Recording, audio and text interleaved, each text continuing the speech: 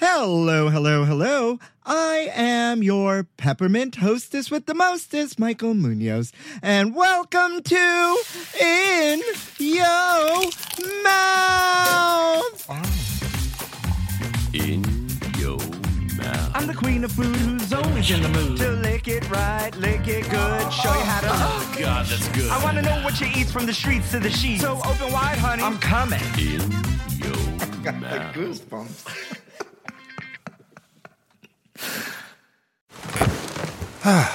The comfort of your favorite seat is now your comfy car selling command center, thanks to Carvana. It doesn't get any better than this. Your favorite seat's the best spot in the house. Make it even better by entering your license plate or VIN and getting a real offer in minutes. There really is no place like home. And speaking of home, Carvana will pick up your car from yours after you finalize your offer. Visit Carvana.com or download the app and sell your car from your comfy place.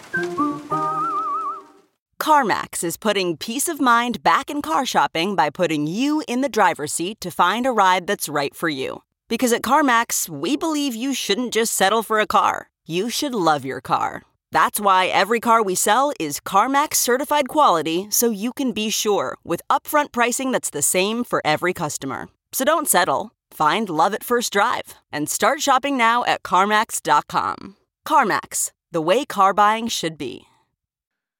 Hey there and welcome back, folks. Once again, I am your hostess with the mostest, Munoz. And how y'all doing? Did we survive the holiday? Did we come out unscathed and fully fed? I hope so, for everyone's sake. I did. I had a lovely holiday with my mother and one of my best friends that ended in red wine and Bridgerton. And I couldn't think of a more perfect way to do that.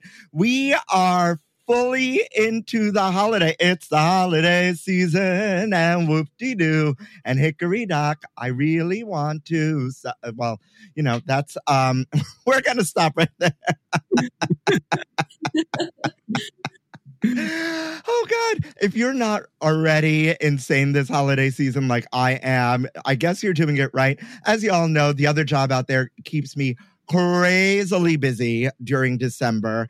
And so if you're seeing a little less cooking content on the Instagrams, you have to forgive a bitch because she's busy. She's busy trying to make $1 and do it all. And, if I completely dedicated my life to creating content, which includes this podcast and the Instagram and working, I literally would never sleep. But I'm trying to do it all. I'm trying to do it all for you out there. And I'm grateful for all the love that you all show me. Other than that, big news announcement. If you've been with me for a long time, you know that a few years ago, I did a documentary called Dear Santa that kind of chronicled my journey with the charity Operation Santa via the USPS. This holiday season, an episodic version of that, kind of a continuation of that, will be coming out. Don't ask me when. They have told me nothing, but I'm really excited to see it. It's just a continuation of that journey, being the biggest, gayest elf in town. And I can't wait to see it myself, and I can't wait for you all to see it. But I need to get to the getting on because this week's guests are epic and you're not ready. So without further ado, please help me welcome the ones, the onlys, Camille, Lindsley, and Telly Justice. Say hi. Hi. What's up? Good morning. How are you? Good morning. Yes, good morning. We are recording very early in your mouth because it's the holiday and bitches are busy. Okay. Well, thank you for being here. How are you? Fantastic. We're busy building out our restaurant for the second time, which is always a fun, project to hurdle over, but we're doing it in the sassiest, most over-the-top way we can imagine and having a lot of fun doing it. So I love that. We had to build it out twice. Yeah, for the second time in forever.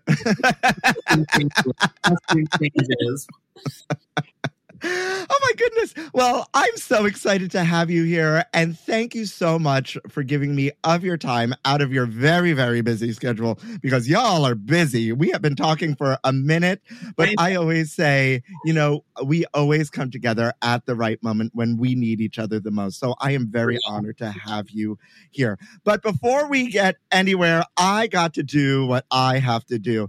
And in the grand tradition of In Yo Mouth, I need to wish you Happy National Moose Day. Woo! Moose. Moose, like not like antlered moose. I was wondering, like, there are a couple different moose. Moose, like, what's the plural of moose? Who is she? Who are they? Meese? Meese? Moose. Moose? Mooses? Moose. Moose? Yes. Like that. Rhymes with. A few things. Are we big moose fans? Are we the fan of the meese? You know, I love a great moose. It's so versatile. It's so dressed up. It's so accepting and casual, but also elegant. I don't know. It's light. It's fluffy. Yeah, it's effervescent. What is it? Effortlessly chic. Effortlessly chic. Yeah, I feel like it's really easy to mess up moose, though. Sure. The most simple thing. Like, you really need a silky smooth. There used to be a restaurant here that kind of still exists, but I think they're pulling the wool over my eyes. It's called La Bonne Soupe, and iconic New York City restaurant, been here forever, burnt down. They rebuilt it by these old French chefs here on, like, what is it, 55th and 6th, and now it's called La Bonne or something. I feel like it's under new management, new chefisms. And my point being is they had one of the best chocolate mousse I have ever. It was silky and rich and like chocolate. It's everything you want, you know? You feel like you're eating chocolate silk or something like that. And in this new version, unfortunately, they've gotten rid of it and things have changed. So that's very, very sad. But I have their my other point being is my sister-in-law gave me their cookbook many, many moons ago. And it was the first time I ever tried to make mousse and not knowing how to temper eggs. So I ended up with like scrambled eggs in the mousse. Chocolate scrambled eggs, not as elegant. Not as elegant. Yeah. Not cute. Not good. I mean, now that we're talking about mousse, and we could stop talking about it in a second, but like, I mean, all I can think of is like chocolate mousse, but I'm sure there's like strawberry mousse out there and vanilla mousse. Is vanilla mousse panna cotta? What? Like, how many? Any other kind of mousses? There's not a vast diversity of mousse out there. And that should change. Maybe we're the people to start this ball rolling. Yeah, like, you know, like a big freaking gay mousse extravaganza, like of like, you know, passion fruit mousse and like peanut butter mousse. Rainbow sherbet mousse. Yeah, rainbow sherbet. Is that a thing? There's like a way to make it happen. Yeah. There are smart people. There are scientists in this country that could figure this out for us. Well, you're a chef, so you can figure it out, honey. I'm busy. That's right. That's right. That's absolutely right. Well, no matter what you celebrate out there, whether it's chocolate mousse, strawberry mousse, or just pure mousse, right? We celebrate you on this day. See what I did there? I'm a poet and didn't even know it. And moving right along into this day in gay history, did y'all know that in 1989, U.S. city of Columbus, Ohio, adopts a hate crimes bill, which includes sexual orientation? There were many fun facts for today. I thought this one was just very apropos for where we are in the world. For sure. You know? Yeah. And this podcast is a relief from the news, but I always like to carry on a little bit of gay history, you know, to keep it alive and keep the kids informed. You know what I mean? Yeah, so important. So important. Because everything that's happening in the world, especially even in this city, the attack on the LGBTQ community that is ever so oddly present these days. I just think it's important to keep this at the forefront of our minds as we navigate, the holiday spirit. Absolutely. Yeah, it's so important to remember. I was 2 in 1989, and you would hope that it wouldn't still feel so of the moment to discuss it. But it's important to keep talking about these things. And empower to know our history too. Absolutely. Yeah. That's the main reason that I do these little tidbits is because, our history, albeit long, isn't necessarily documented very well. And so, I, even myself, every episode, I'm learning something and trying to keep our history alive and present. But to your point, I was writing a post or I was talking to somebody about, I came out in 99, 2000, and navigating Chelsea, Manhattan, and this city as an very young gay person. I somehow felt safer then than I do now. Absolutely. Living in Midtown. Yeah. I absolutely. I came out in 2005. And I feel a certain similarity to that. There was a brashness and a momentum back then. We were coming together and winning fights and winning rights, and it was a very empowering time. And I feel like we're all searching for that win right now. We're looking for that silver lining to how difficult the past couple of years have been for everybody. Do you think we become Wow, this just came into my head. Do you think we've become complacent or too comfortable? In some ways, I think, yeah, maybe. I think that sometimes when there are not really sort of tangible rights or privileges to fight for, I think sometimes it's very difficult to fight for the intangible equity that a lot of people get to enjoy. Yeah, it's harder to fight for the less tangible levels of equality than the ones that are metric that you can point to and say, that's what I want. I want marriage equality. Let's go get it. It's harder to say, how do we fight for equality on the sidewalk? Or I don't know. We're also facing a situation where we, as such a quickly growing community and a very diverse community of different age groups, ability levels, we are, I think, having a moment where we're recognizing that just institutional equality isn't the same as equality in the workplace, or equality in opportunities. For instance, I would have, back in 2005, never imagined as a trans woman owning a restaurant in New York City. That's such a dream come true for me. And I never imagined in a million years that would be my reality. Now that I have it, I want more trans women to own restaurants, and I want it to be easier to own restaurants, and I want it to be more financially sustainable, more secure for our community to do these things. And so there's always this bigger fight. Every time you plateau, you look up and you say, oh, crap, there's more, And so I think that's where we're at right now. Yeah. Yeah, I feel and we can, in your mouth listeners, if you're new here, I always start the podcast before I hit record telling my guests, I'm here. I'm not trying to be Barbara Walters. We're not going to get that deep. And now here we are. But I just thought it was important. I couldn't leave it behind in this moment. And, I'll be 42 in a month. And I just remember as a young queer person, always at a protest and always fighting and always feeling a larger sense of togetherness than I kind of feel now. Yeah. You know what I mean? And I'm wondering if the younger generations not having lived through that. And I'm not claiming to have lived through what my forefathers have lived through either.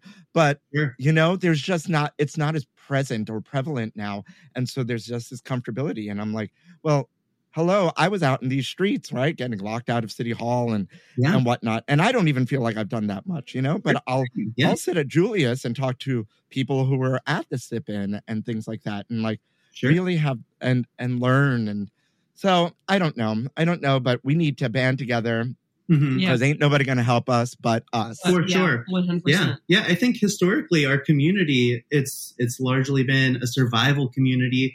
We've banded together in our safe spaces, all generations, all walks of life, and we've created community together. Now that things have grown, have become safer for us in a lot of ways, we can be selective about the community we draw around ourselves. And so I really love to talk to younger queers because for me, being around queer eldership as a young queer was so important.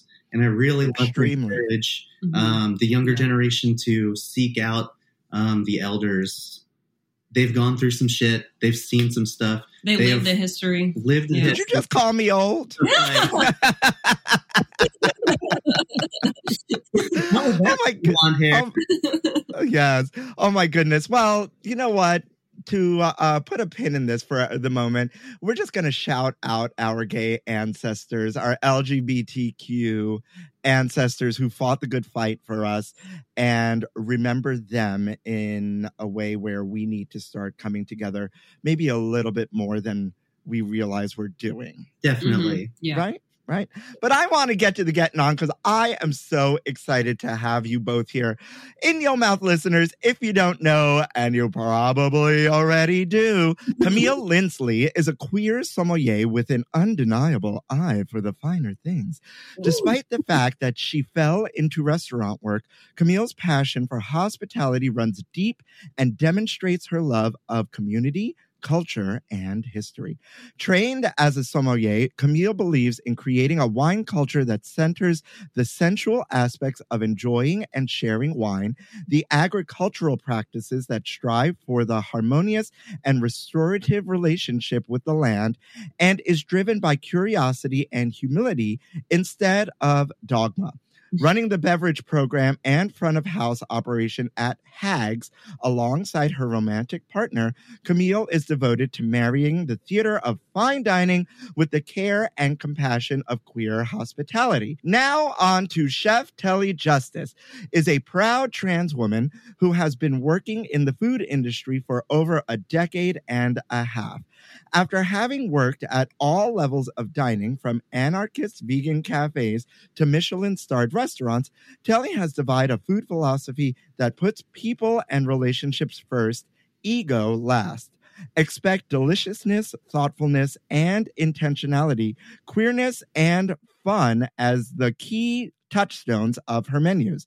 Her flagship restaurant, Hags, in the heart of the East Village, oscillates between serving flamboyant and outrageous tasting menus, as well as fun and inclusive pay-what-you-can meals. Neither menu styles are to be missed. Yes. I want to start at, how did y'all meet? We met the old-fashioned way at a bar. Oh, not Tinder or any one of the millions of apps? Yeah.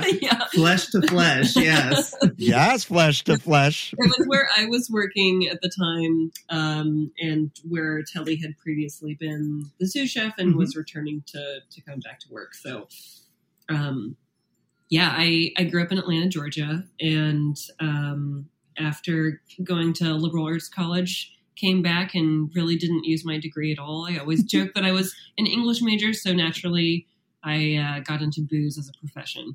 So I heard a lot about Telly before we actually met, and always thought, wow, I can't wait to meet this person. And then I walked through the door.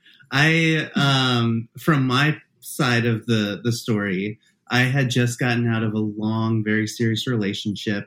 I was living up in Philadelphia at the time, and passionately, dramatically, in the middle of the night, I threw all my stuff in my car, and I drove from Philadelphia to Atlanta, Georgia, And in the middle of the night, definitely like maybe a little past last call, I was like, I'm in town. I need to go somewhere that is safe, somewhere that I can like get a drink. And I walked into the bar and Camille was sitting there and we immediately hit it off. And I remember being like, oh no, like I was supposed to be going through my single era. But sometimes you just meet somebody and it clicks immediately, and we just had that connection. We've been I love that. since then. That was 7.5 years ago. I love that. I love that. I mean, what inspired the restaurant then? Because, you know, opening a restaurant, as you know, is no easy feat, especially in this city. For sure. Yeah. I think we can say this now because it's officially legalized, but it all stems from smoking weed together, getting a little stoned, and having these crazy, like, fantasy conversations of, like, what would we do if we could do anything? To give important context. It started off kind of crazy, and we scaled it back. Telly is a Pisces, and I'm an Aquarius, so all we do is, like, live in our delusions. And then sometimes those delusions manifest into reality. So I don't think, you know, we always had ambitions to have some kind of wacky, weird restaurant adjacent project together. Never did we ever dream that it would be in New York City. And here we are. Yeah.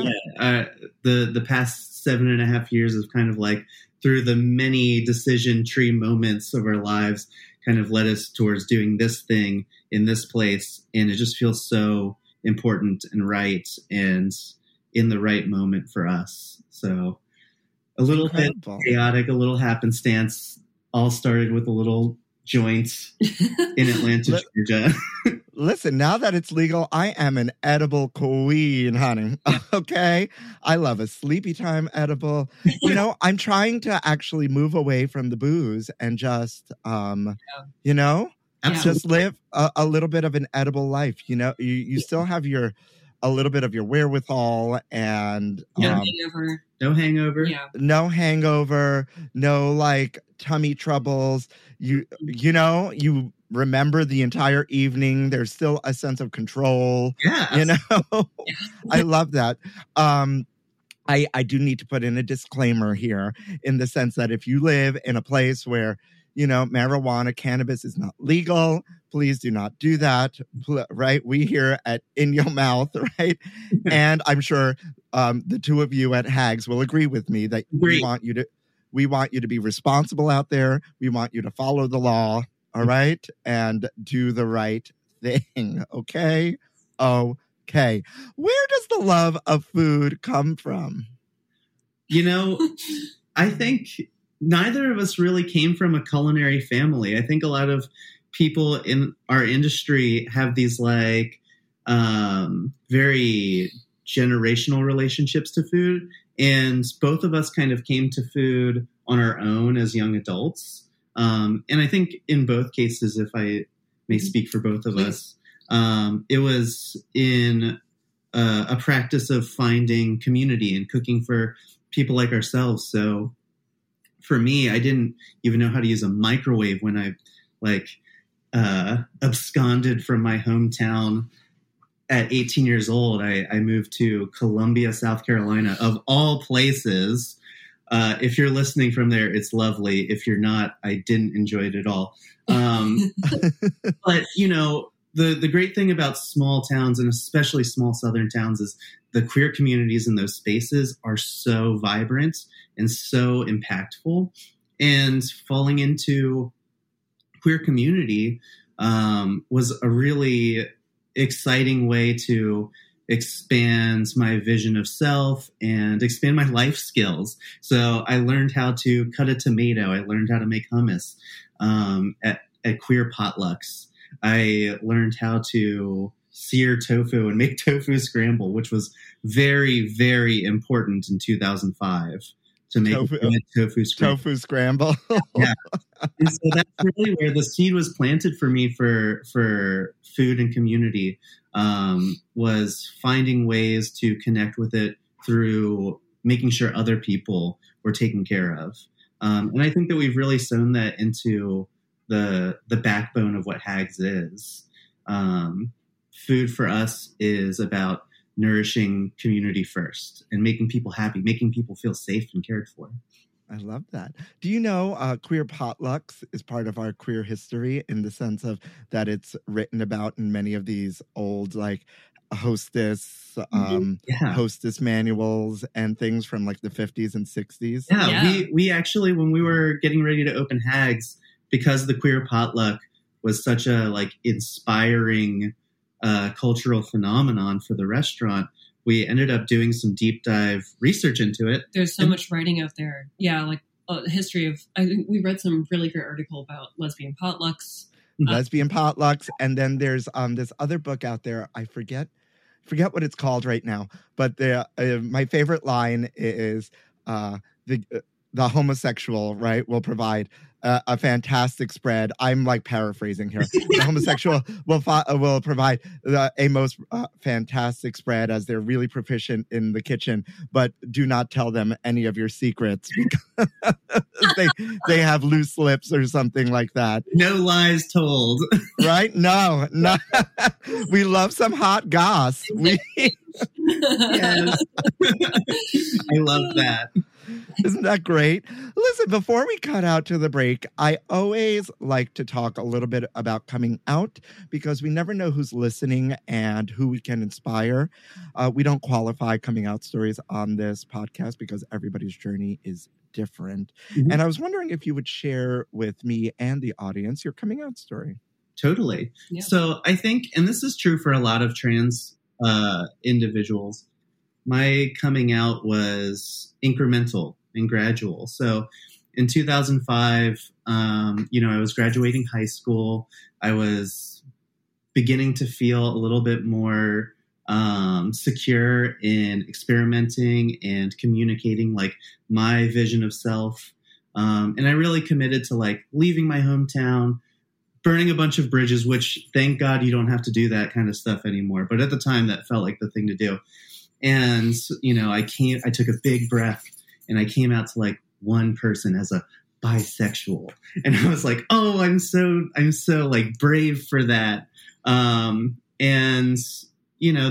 Those small victories are so important for building the necessary confidence to push towards those thresholds of like your most authentic self, because it's in there. You just have to peel back the layers until you get real freaky and real proud, Mm-hmm. So that first coming out was my first stab at that. And then fast forward a couple years, I think it was 2009 that I told the first person I knew in Atlanta, Georgia, that I think I'm a trans woman and I think I'm going to pursue transition. And that person also ended up being trans, and we kind of started on our transition journeys together, which is always such a lovely, like, kismet situation. But even still, as a trans person, you're kind of continually coming out. And it gets easier and it gets more fun as you go. Sometimes you can kind of delight in the shock or surprise in people's faces, look like, oh, I didn't, I wasn't really, like, paying attention. And so you can use it as a moment of pride, a moment of shock. You can play with it. But disclosing, which is such a big part of being trans in the trans community, it's kind of a sacred right for us. It's not always easy, but this ability to reaffirm and always commit to your identity and your truth is like so important and powerful. I am just like so proud of myself every day for living this life. Amen. Amen. Oh God, I have like the most anticlimactic story to follow that. But again, we don't qualify stories here, True. True. So your journey is your journey. So you're sweet to say. Thank you. I came out later in life. I came out after Telly and I had started dating, and so my coming out was was literally pretty anticlimactic in that sense, where we were already dating for a little while, and so coming out to like my family was like, hey, by the way, don't know if you know this, but I'm queer. And it's like sometimes the kind of reaction that you want from like your mom of like, oh yeah, I know, is both like, you can feel like you can breathe like a sigh of relief, like, oh, this is okay. Like nothing is really going to change in our relationship. I'm still going to have like a great relationship with my family. But it's also sort of like, I wish I had something more dramatic. But yeah, I think that for me, when I was growing up, I had a lot of queer elders in my life who saw something in me that I maybe didn't recognize in myself so readily. And I feel so to have attended and participated in many, many, many queer potlucks. That certainly was motivational for me to stick in the community. Yeah. I mean, to put a holiday season spin on it, these are stories of queer family here and chosen family. Yeah. And I recently did something with the Ali Forney Center that helps provide resources to LGBTQ homeless youth. And it was all about finding your family. And, some of us are really lucky enough to have our blood family love us and or come to an understanding and a place of loving, of us. And a lot of us don't out there, and we have to rely on our queer family and our chosen family, for that support and that love and that fostering, my gay your gay parents or your queer parents or whatnot, like I always say, whether she knows it or not, Peppermint, all right, proud trans woman Peppermint was one of my gay moms, one of my queer moms, whether she knows it or not, because I remember going to Lips all the time where she was performing, and she'd always be asking me to sing with her and do things. And so we became friendly like that. And she was at the time the first drag performer I've ever met. I was like, what? Right. And like kind of took me under her wing and all of that. And so it's important. These stories are important to hear, especially of the trans experience in and out of the kitchen, because that in itself, especially if you're behind the line in professional kitchens that are not your own, there's less of an understanding. And you made a good point of coming out is a process. And I say it a lot, even at almost 42, I find myself like having levels of coming out. It's not this one thing that happens and it's over. Totally. Totally. And so it's really important to recognize and accept within oneself, Sure. Because I feel like once you have people like us telling you that, you're like, oh wait, maybe that is a thing. And you're a little bit more prepared for when this certain moment happens, that you have to like come out. You're like, wait, coming out again, whether it's internally or externally. Sure. You know what I mean? Absolutely. And, it's really important to note that it gets easier and easier and easier. And then it gets fun. And then it's just like, you have moments where it's like breathing. It's just and I feel like there's also this sense of once it's figured out within yourself, there's a sense of grounding. And so the random assholes out there can't catch you. Totally. Yeah. Like they can't catch you off guard. You can be like, yeah, and great. So deuces. Right. About it. Yeah. Like what are we doing here? As long as you're in a safe situation. You know what I mean? Yeah. So I want to thank you for sharing that. I want to thank you for letting me hold and carry your stories, right? It's very important and very, very special because, like I said, we never know who's listening. I think now is the perfect and most like heartfelt holiday feeling to take a break. We all are going to go, pour ourselves a cranberry Christmas holiday cocktail, listeners. And we'll be right back with my favorite part and your favorite part of the podcast.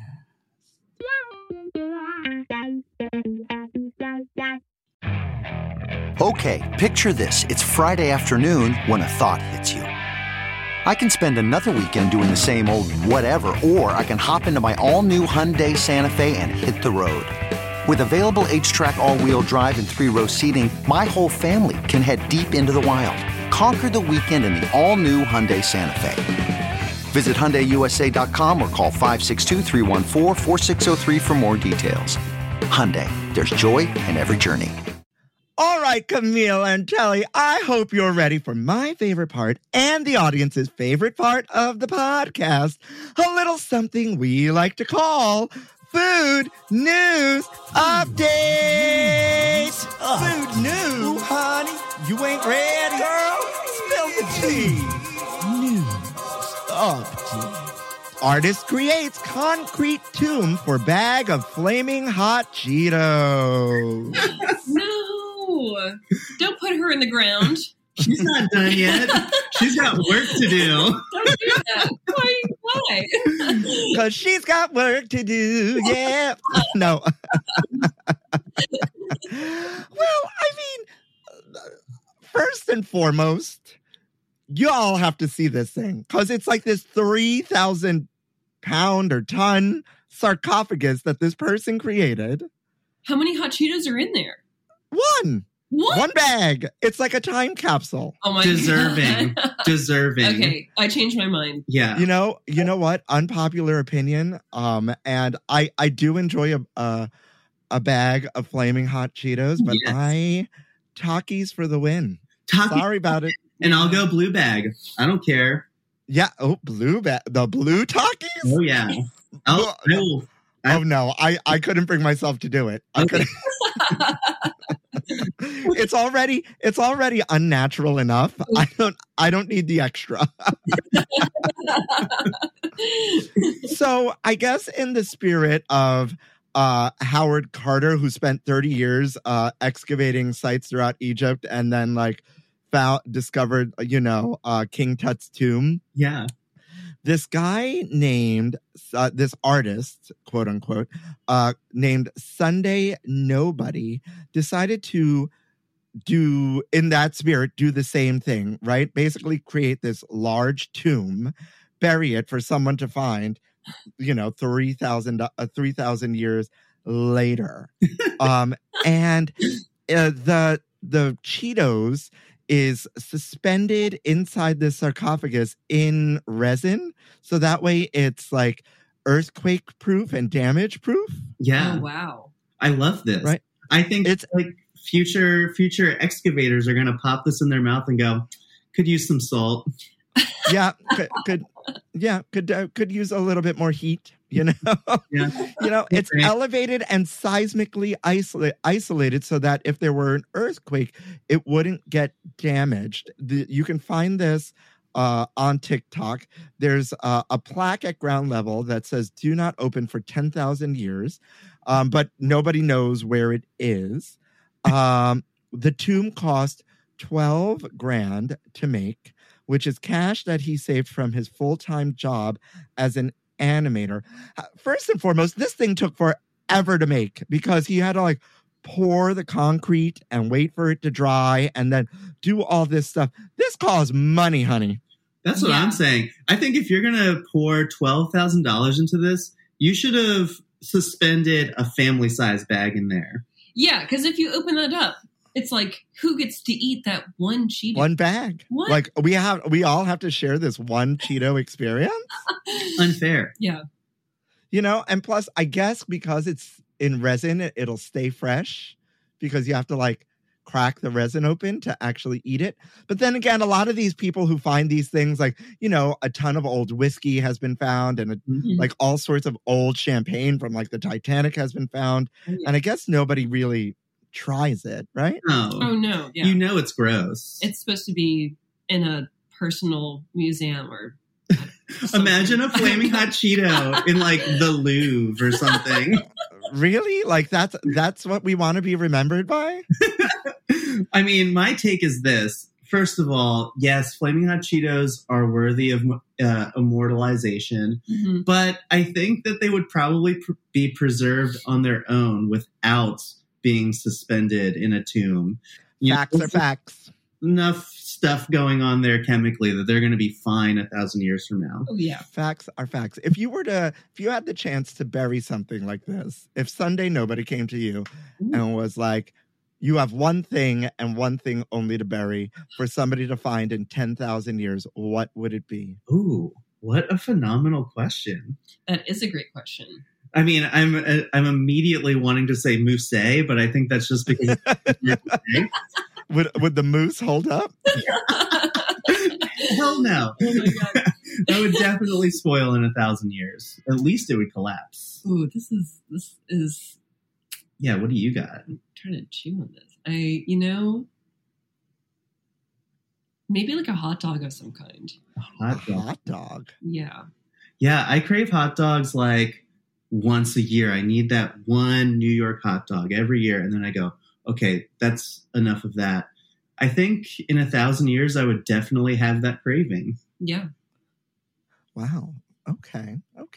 I would have gone the route like my douche apparatus or or technology in the future. Something of or I asked the question and I myself did not have an answer for it. Or I'm like looking around my apartment or like my Golden Girls collection of items. About something that wasn't food. I know. It shows what we have on our mind. Yeah, right? Yeah. Right? Honestly, well, I don't know. I feel like we're on the fence about this. Maybe you all are here for this. I'm on the fence for sure about this. Ditto. Yeah, absolutely. Figging Pudding Spam puts a seasonal spin on the classic canned meat. Love it. I'm all about it. I'm a Spam diehard for life. Yeah.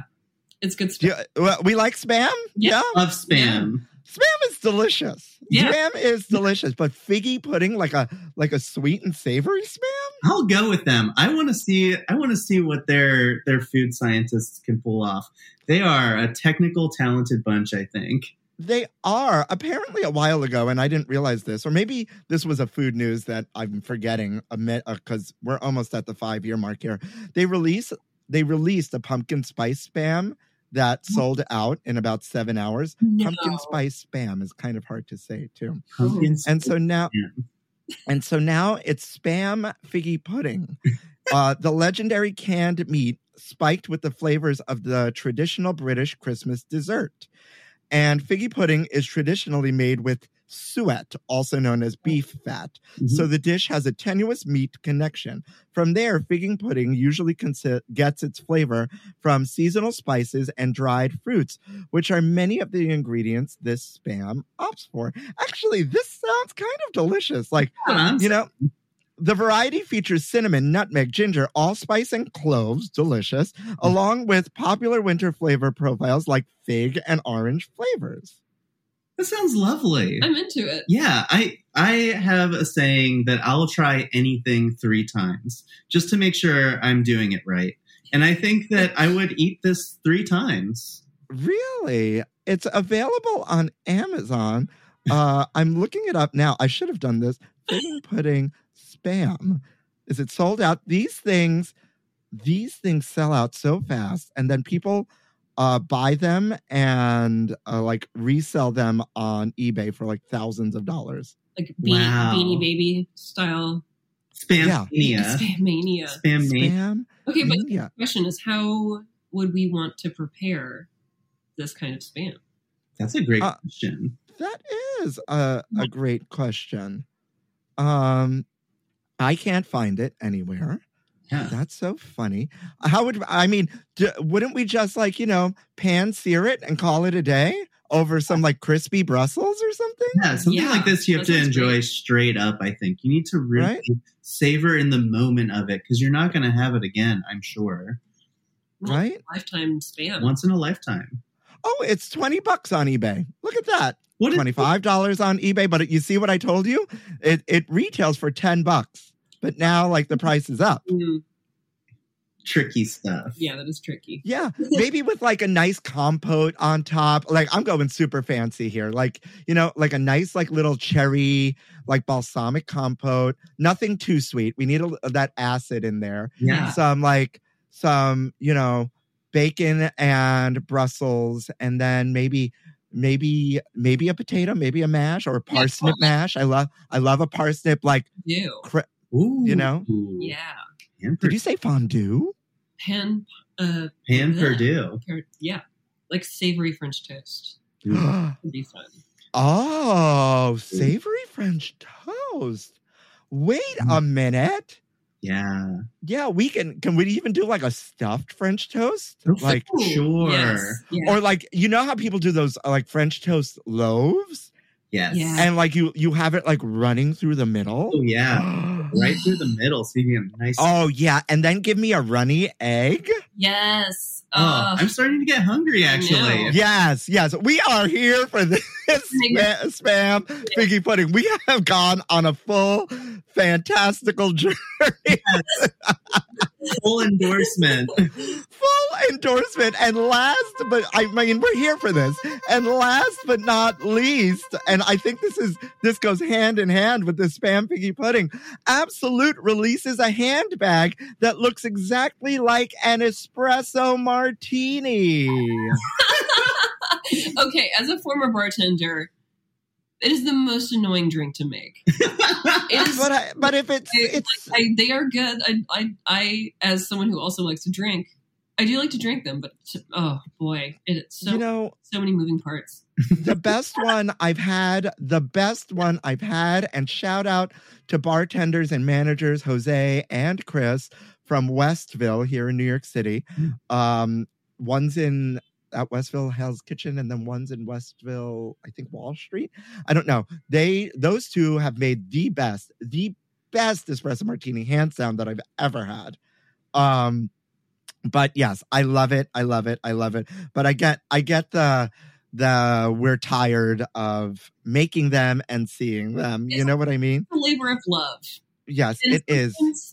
Yeah, we love to do it. But maybe if you own your own handbag espresso martini, then you won't order it as frequently, and there will be an equilibrium, you know? Yeah, I guess, because you don't want to seem gauche having two, Yeah. or like an alcoholic.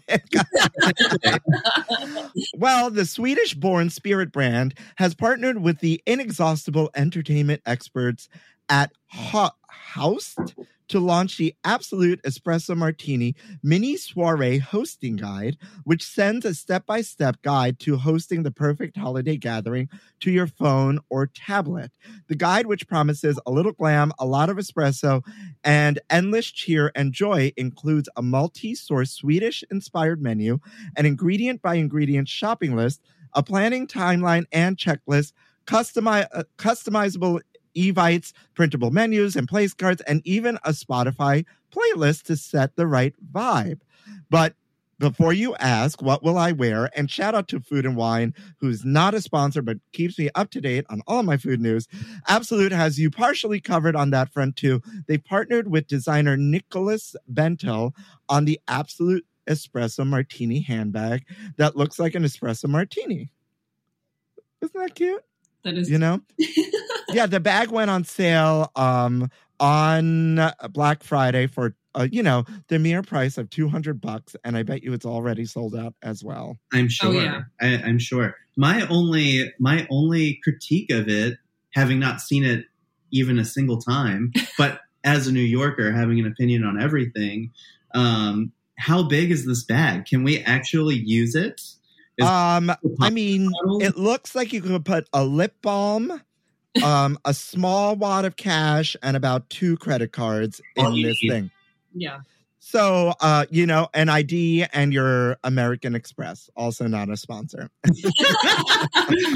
Sounds like it's what you need. So the bag looks exactly like an espresso martini with like a chain that is attached to the brim of the glass and the bottom of the glass. But then the actual purse part is this round like coin satchel off the side that looks like the espresso martini foam that you open and close. That's cute. You painted a great picture. It sounds really cute. It is cute. I'd carry this bag. Yeah. I certainly would carry this bag for sure. You know what? And with that, I think that's a great way to end Food News Update. Yes. Take that to work with you today. And you know what? If you all are wondering what to get your girl for Christmas, I wouldn't mind an absolute, espresso martini handbag.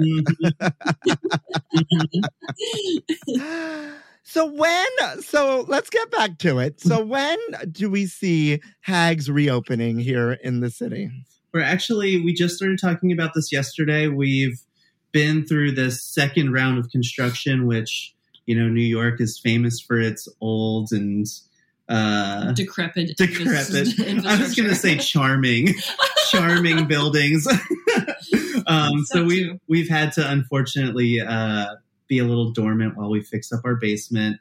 But it's looking like we'll reopen before the end of the year, just in time for our holiday season. Knock on wood, because anything could happen. But we're getting really excited. We're doing our R&D for the new menu. We've got a couple new staff members that we're really excited about. It's just feeling really good, really, I don't know, like a glow up. Where did the name come from?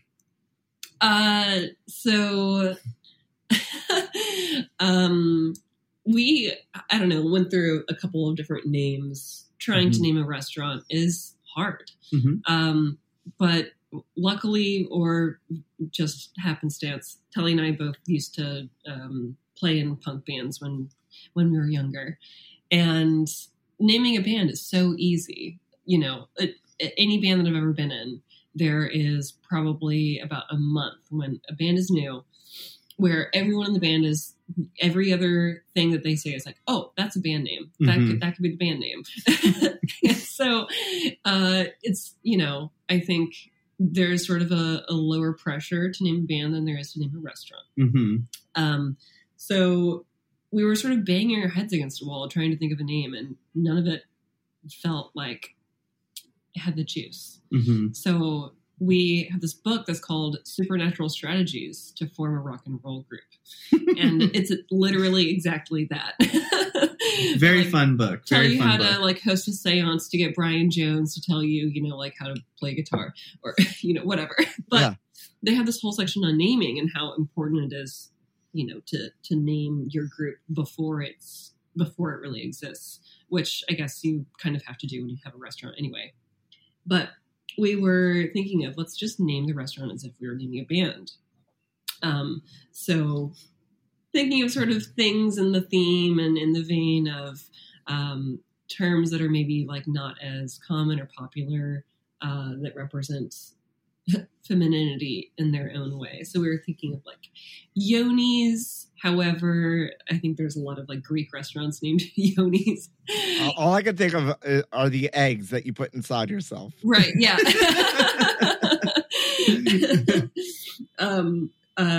You had thought about Lilas, love you like a sister, but I think there were some bars already named that. And I was like, well, what about Hags? It's kind of a good double entendre, have a good summer, but also we're old witchy ladies. Have a good summer. I didn't even realize a bitch is old, honey. I'm forever Googling all these letters that that you people send out. But yeah, who doesn't love a double entendre? Who doesn't? Okay, I love. Boy, has it had some polarizing reactions. Every now and then we'll be walking out of the restaurant and some bro will be walking by and be like, Hags, what is that? Who names a restaurant Hags. And we're like, cool, don't eat here. Awesome. Like, perfect. Don't see come. you never. Yeah. Yeah. It has like a lovely self-selecting quality to it. Oh, Our yeah. guests, the people that we are lucky enough to feed, are the loveliest people. And I think it has a lot to do with getting over the hurdle of going to a restaurant called Hags. It calls to a certain group of people. Absolutely. That's important for us. Yes. I love that. I love that. That's incredible. Where did you come up with this concept of, fine dining and also pay what you can? Yeah. So it's actually more intuitive for us, I think, than it reads on paper, mainly because we came from a shared background of doing these queer potlucks and also doing work with Food Not Bombs, which was bigger back in the early 2000s. But it was a way of distributing free food to communities. And so that was really an important influence to us opening the restaurant. But we've also been working in fine dining for so long. It's what we do. It's what we're best at. And we love the finer things. We're hedonists. We're gluttons. Mm-hmm. We love to treat ourselves. We love to celebrate ourselves.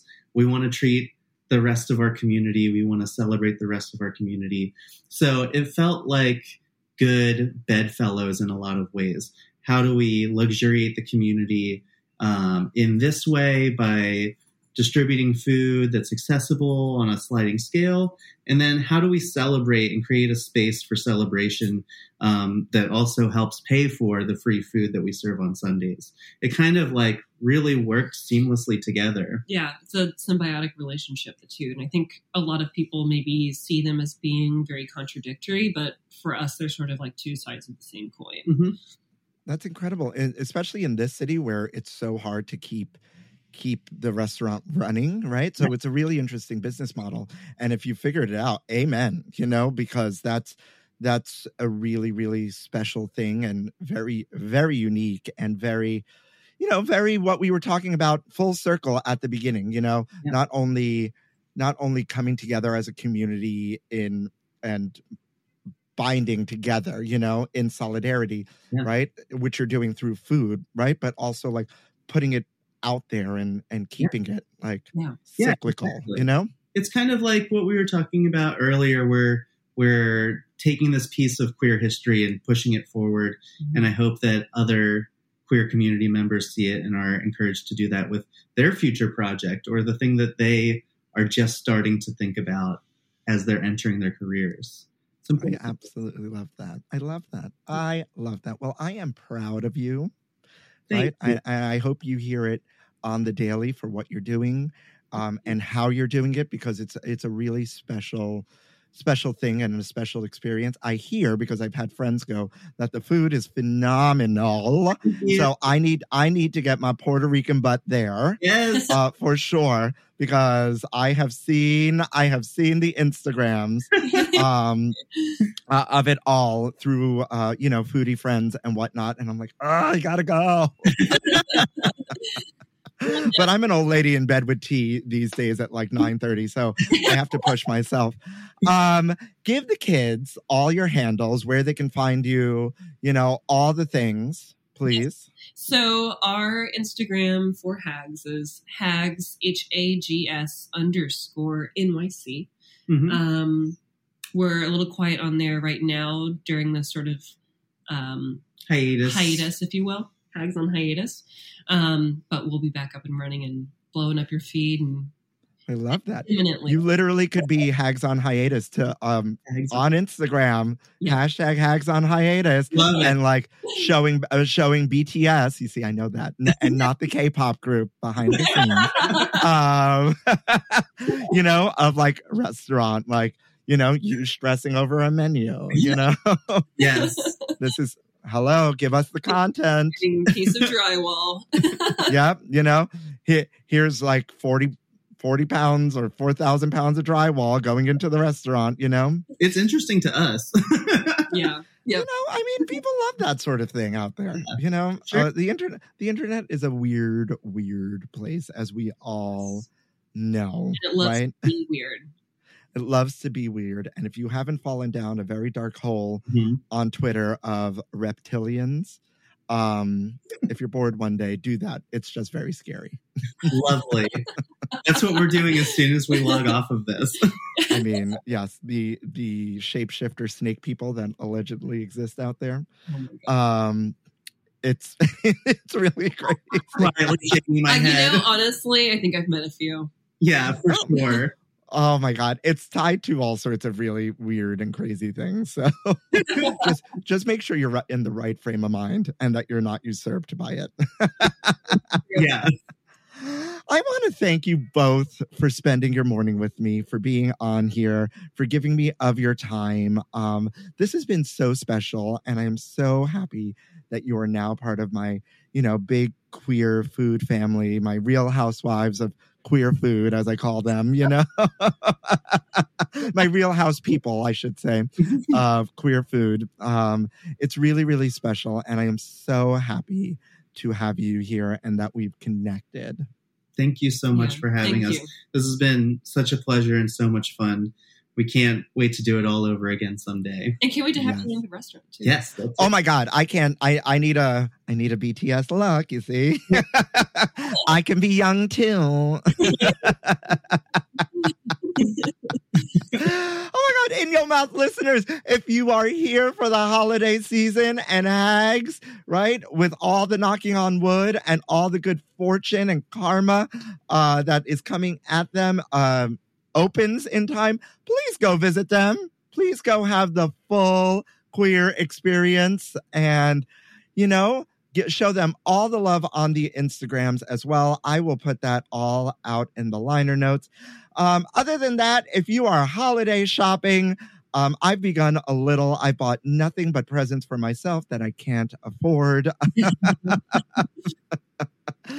It's not about the gift giving, but it's about the quality time and who you're spending it with, right? So that's what I'm going to leave you with today on my Jerry Springer final thoughts. You don't have to have money to spend, right? You can spend time, right? You could spend love. You could spend karma and good fortune to the community around you, with all the crazy things that are happening in the world, especially within our own community. Check on your friends, because although we may not be in cities that are being highly affected by these things, the trickle down and the concentric circles certainly affect us all in very many ways. So check on your friends.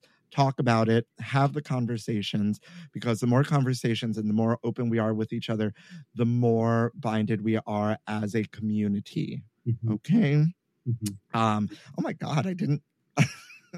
That wasn't planned either, but she's feeling her Brene Brown oats today. That was beautiful.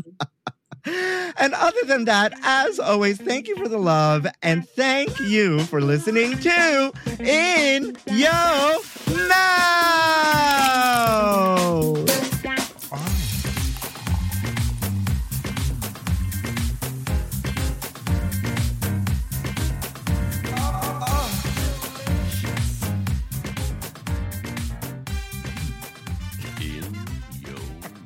Goosebumps.